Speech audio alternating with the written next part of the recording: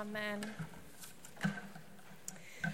So we're thinking a bit about children and prayer. The last few years I've been reading a lot about how to help children to pray and listen to God, and thinking about this for our junior church.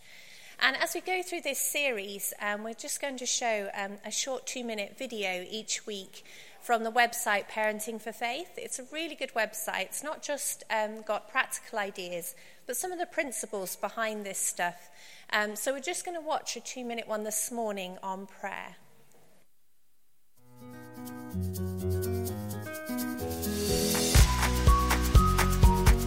In order for kids to grow their own faith, they have to find their own way of having a conversation with God. You don't have to stick to a set of formulas. There are loads of ways you can find your way of having a conversation with God. God's designed us to have an ongoing two-way relationship with Him. We chat to Him and we catch what He has to say back, whether that's through words, pictures, feelings, thoughts, or dreams. There are lots of different ways to chat and catch with Him. If your child loves music, they might want to share their heart with Him as they sing. Some children might like to make a special space to spend time with God and write or draw what He's saying. Every child is different, and we can help them discover how they like to connect to God best. Lots of kids will just chatter to Him and catch back as they play with their toys and get on with life. Chat and Catch helps kids find a natural way of having a conversation with God about anything, anywhere, anytime. So the catch part is about them hearing from God as well as speaking to God, which we're going to think about with 1 Samuel chapter 3 this morning. If you want to follow along in your Bibles, I'm going to read 1 Samuel 3, verses 1 to 14. I'm just going to pause at different points to point things out. But do follow along. Page 274, Lee says. He knows it off by heart. No. Page 274.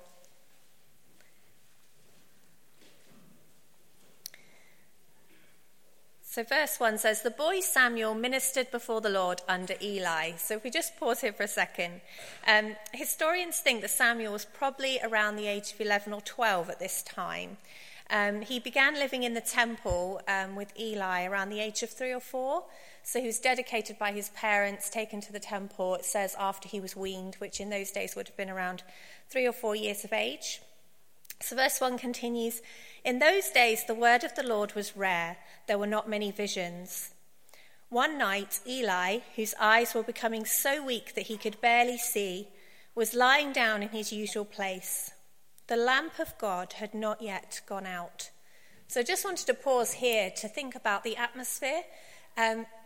There's Samuel lying in the temple, and when it says the lamp of God, it means that there's this big sort of golden lampstand near the Ark of the Covenant with this candle on, and it's still glowing. So he's laying there at night, and there's still this visible presence of God in the holiest part of the temple. So he's in the holiest part of Israel, close to the presence of God and all the symbols around him. And it goes on to say, "Samuel was lying down in the house of the Lord, where the Ark of God was. Then the Lord called Samuel. Samuel answered, 'Here I am.' And he ran to Eli and said, 'Here I am, you called me.' But Eli said, 'I did not call you. Go back and lie down.' So he went back and lay down. Again the Lord called Samuel, and Samuel got up and went to Eli and said, 'Here I am, you called me.' 'My son,' Eli said, 'I did not call you. Go back and lie down.'" So all parents at this point are familiar with this scenario at night. Go back to your bed. Verse 7 says, "Now Samuel did not yet know the Lord. The word of the Lord had not yet been revealed to him. A third time the Lord called Samuel, and Samuel got up and went to Eli and said, 'Here I am, you called me.' Then Eli realized that the Lord was calling the boy.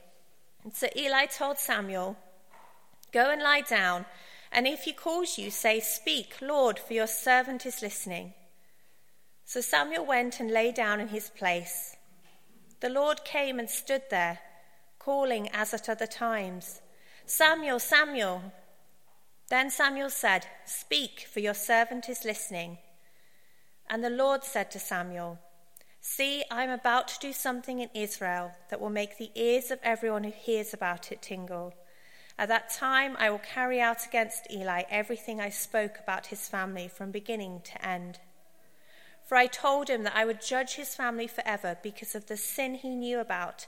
His sons blasphemed God, and he failed to restrain them. Therefore, I swore in the house of Eli, the guilt of Eli's house will never be atoned for by sacrifice or offering. So we'll pause there.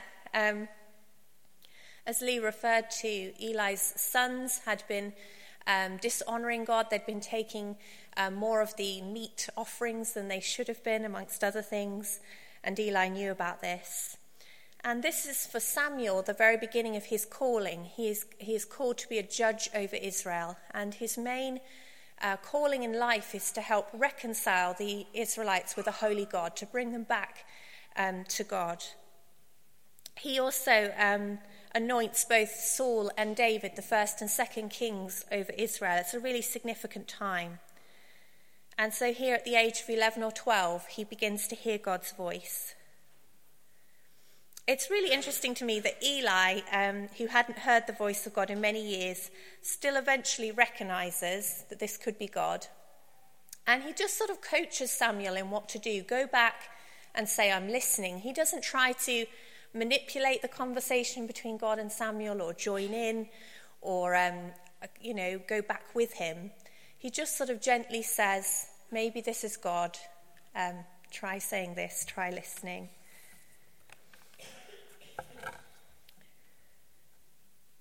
I also find it interesting that for Samuel, the voice of God must have sounded somewhat similar to that of Eli's, because obviously he thinks it's Eli that's calling him.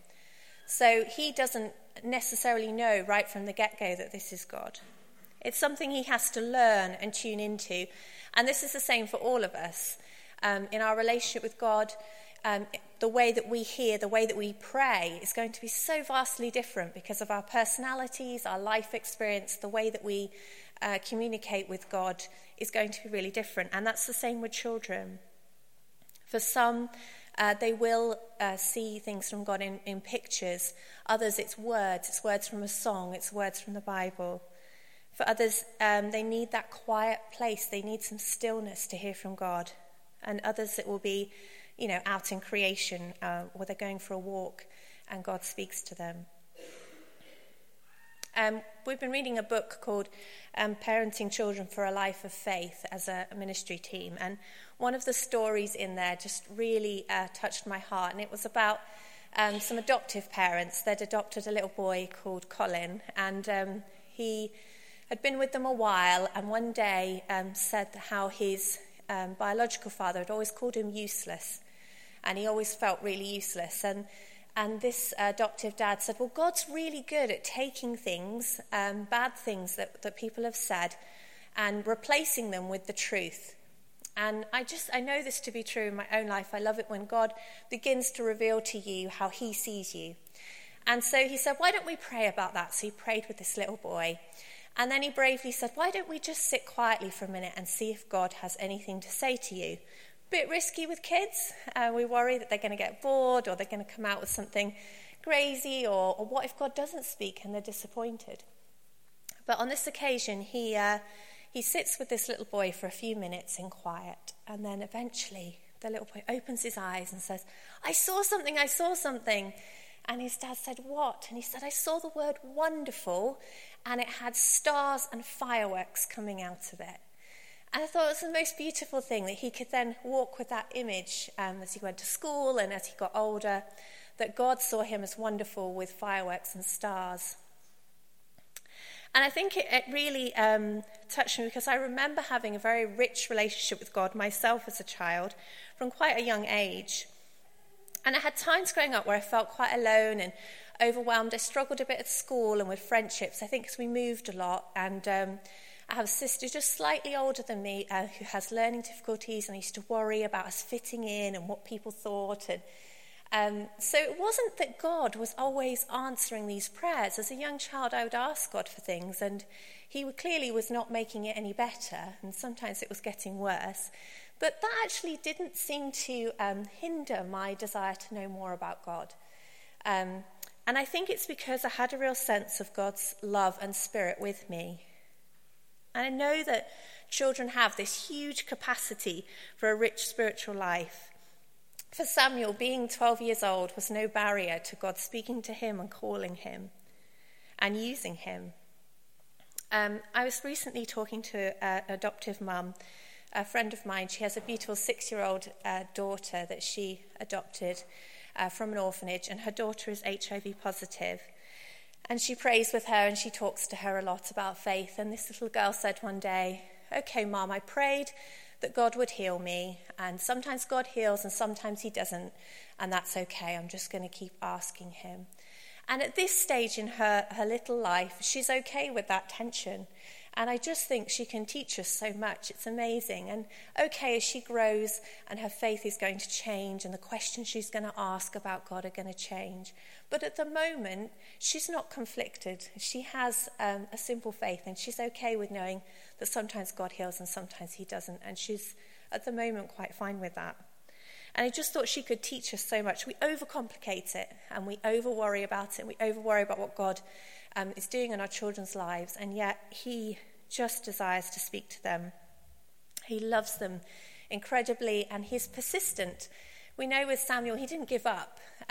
When Samuel didn't recognize his voice, he kept going. And for some children, there'll be no sign that they are experiencing anything of God for many, many years. But God is still there at work in their lives, and it may not be till they look back many years later that they see the persistence of God's love in their life, and that's true for all of us. Is it realistic to expect to really hear God today for ourselves and for children? Is it realistic to expect children to be able to hear God's voice? Well, of course, Jesus said, "My sheep listen to my voice. I know them and they follow me." He uses the example of a sheep. It's not the most intelligent animal, but it can recognize its shepherd's own voice when calling. And he says that's the sort of relationship that we can have with God. In junior church, we have a little prayer time each week, that we've been trying to develop at the end of each session. And some weeks flow a lot better than others. Some weeks we're not very good at helping the children to pray and to be still. And other weeks we're really in awe of the things that they come out with, the way that they minister to each other, the things that they pray and things that they say that they have learned from God. And it's amazing. We had a week a few weeks ago, we tried to bust some of the rules about prayer. So we talked about how, is it a rule that you have to have your hands together, that you have to have your eyes closed, that you have to pray before bed, or you have to pray before dinner. And of course, sometimes we want children to sit still and put their hands together when they pray. But it was helping them see that there are so many different ways to talk to God. I think nurturing this closeness with God is so important, as Lee said, for everyone, for godparents, grandparents, aunts, uncles, and members of the church. And if there's no children in your life at the moment, we'd ask that you would pray for our children here at St. Giles, that you would pray that God will speak to them. It's really interesting. There was a lot of prayer over Samuel's life before he was born and before this moment that God spoke to him. His mum, Hannah, famously prayed, "I prayed for this child, and the Lord has granted me what I asked of him, so I now give him to the Lord." Sometimes we're not in a position to pray with children, and sometimes they do not want us to pray with them, but we can always pray for them. I must admit, I'm already finding praying with my child incredibly challenging, and only have a 3-year-old. So I cannot imagine how hard this is as they become more independent, as they grow older. We've not had huge success so far with Caleb, bless him. We had, for a little while it worked, we had a little prayer cube we'd made out of cardboard, and he would roll it, and then whatever was face up we would pray for. So it might say family, or thank you for food, or whatever it was on it. But in one bedtime tantrum, it got crushed, so that no longer exists. So, and another evening, I was trying to get him ready for bed, and he was so upset that I had the audacity to put him to bed. He said, "I do not want to go to sleep, and I do not want to say prayers. And I suddenly thought, maybe this isn't the best time of day for either of us to have this special time of communication with God. In fact, bedtimes just aren't. We're both tired, and it doesn't often work. So we've tried different things, and when Colin's not at work on a Saturday, we've tried having breakfast together. We have pancakes, and then we read a passage from the Bible, and we just say a short prayer. And again, some weeks work much better than others. But this past Saturday, it did work quite well. We had some little prayer rocks, which are just rocks that we found in the garden that we've drawn things on. And he gave a prayer rock for me and a prayer rock for Daddy, and he had one. And then we said a prayer. So for that week, that worked. But it may not next Saturday. I'll get back to you on whether it does. But of course, for older children, some of these things would actually be quite cringy and may not work for them. So it's going to depend on the child, the way that we help them talk to God, and their age and all of these things.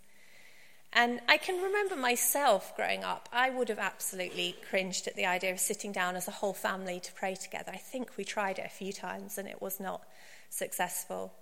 But I had a great relationship with my mum, and we lived in Suffolk, and there was a beautiful country park.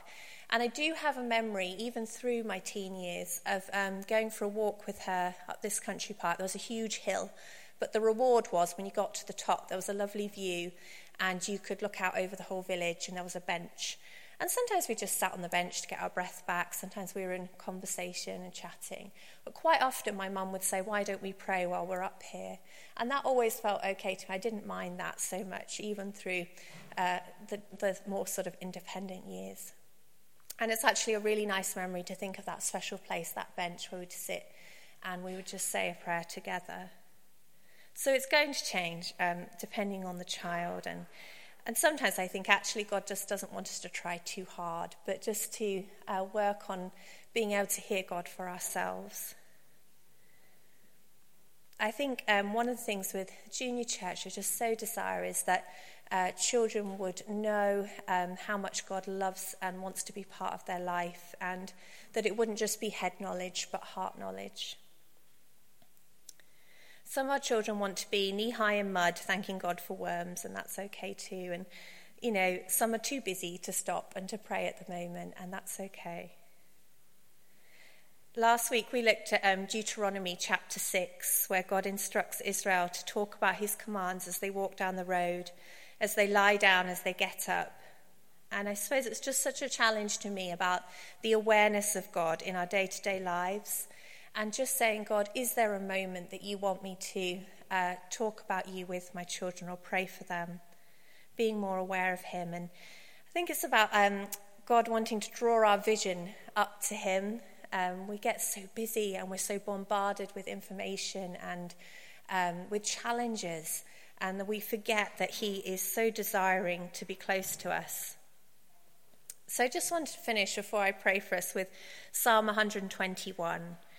Which I absolutely love. It says, I lift up my eyes to the mountains. Where does my help come from? My help comes from the Lord, the maker of heaven and earth.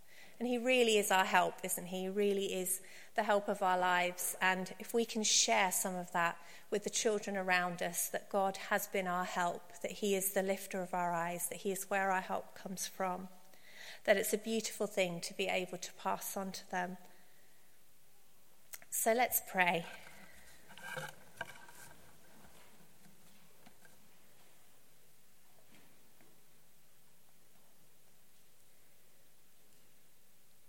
Lord Jesus, I thank you that you are speaking, and that, Lord, you know every single one of us here this morning, from the very youngest to the very oldest. Lord, you know everything about our life, and you saw us before we were born. And I thank you that as we go into this week, that, Lord, you desire to lift our eyes to you. You are the King of glory, and yet you humbled yourself so that we could know you so closely. Lord, I pray that you give us great wisdom in the children that you have placed in our lives. Lord, that you would help us to remember them constantly in prayer. And Lord, we pray for them in the challenges of growing up, in the things that surround them, Lord, we pray that they will develop that rich closeness with you. And Lord, that it won't have to be just when they're older, but will start now. Lord, we pray that you would teach us through the children in our church and in our lives, that, Lord, we would listen to them when they speak of you, Lord, because we know that you are close to them, that, Lord, you are with them, that you reveal yourself to the pure in heart. And so, Lord, we just give you all of the praise and all of the glory in Jesus' name. Amen.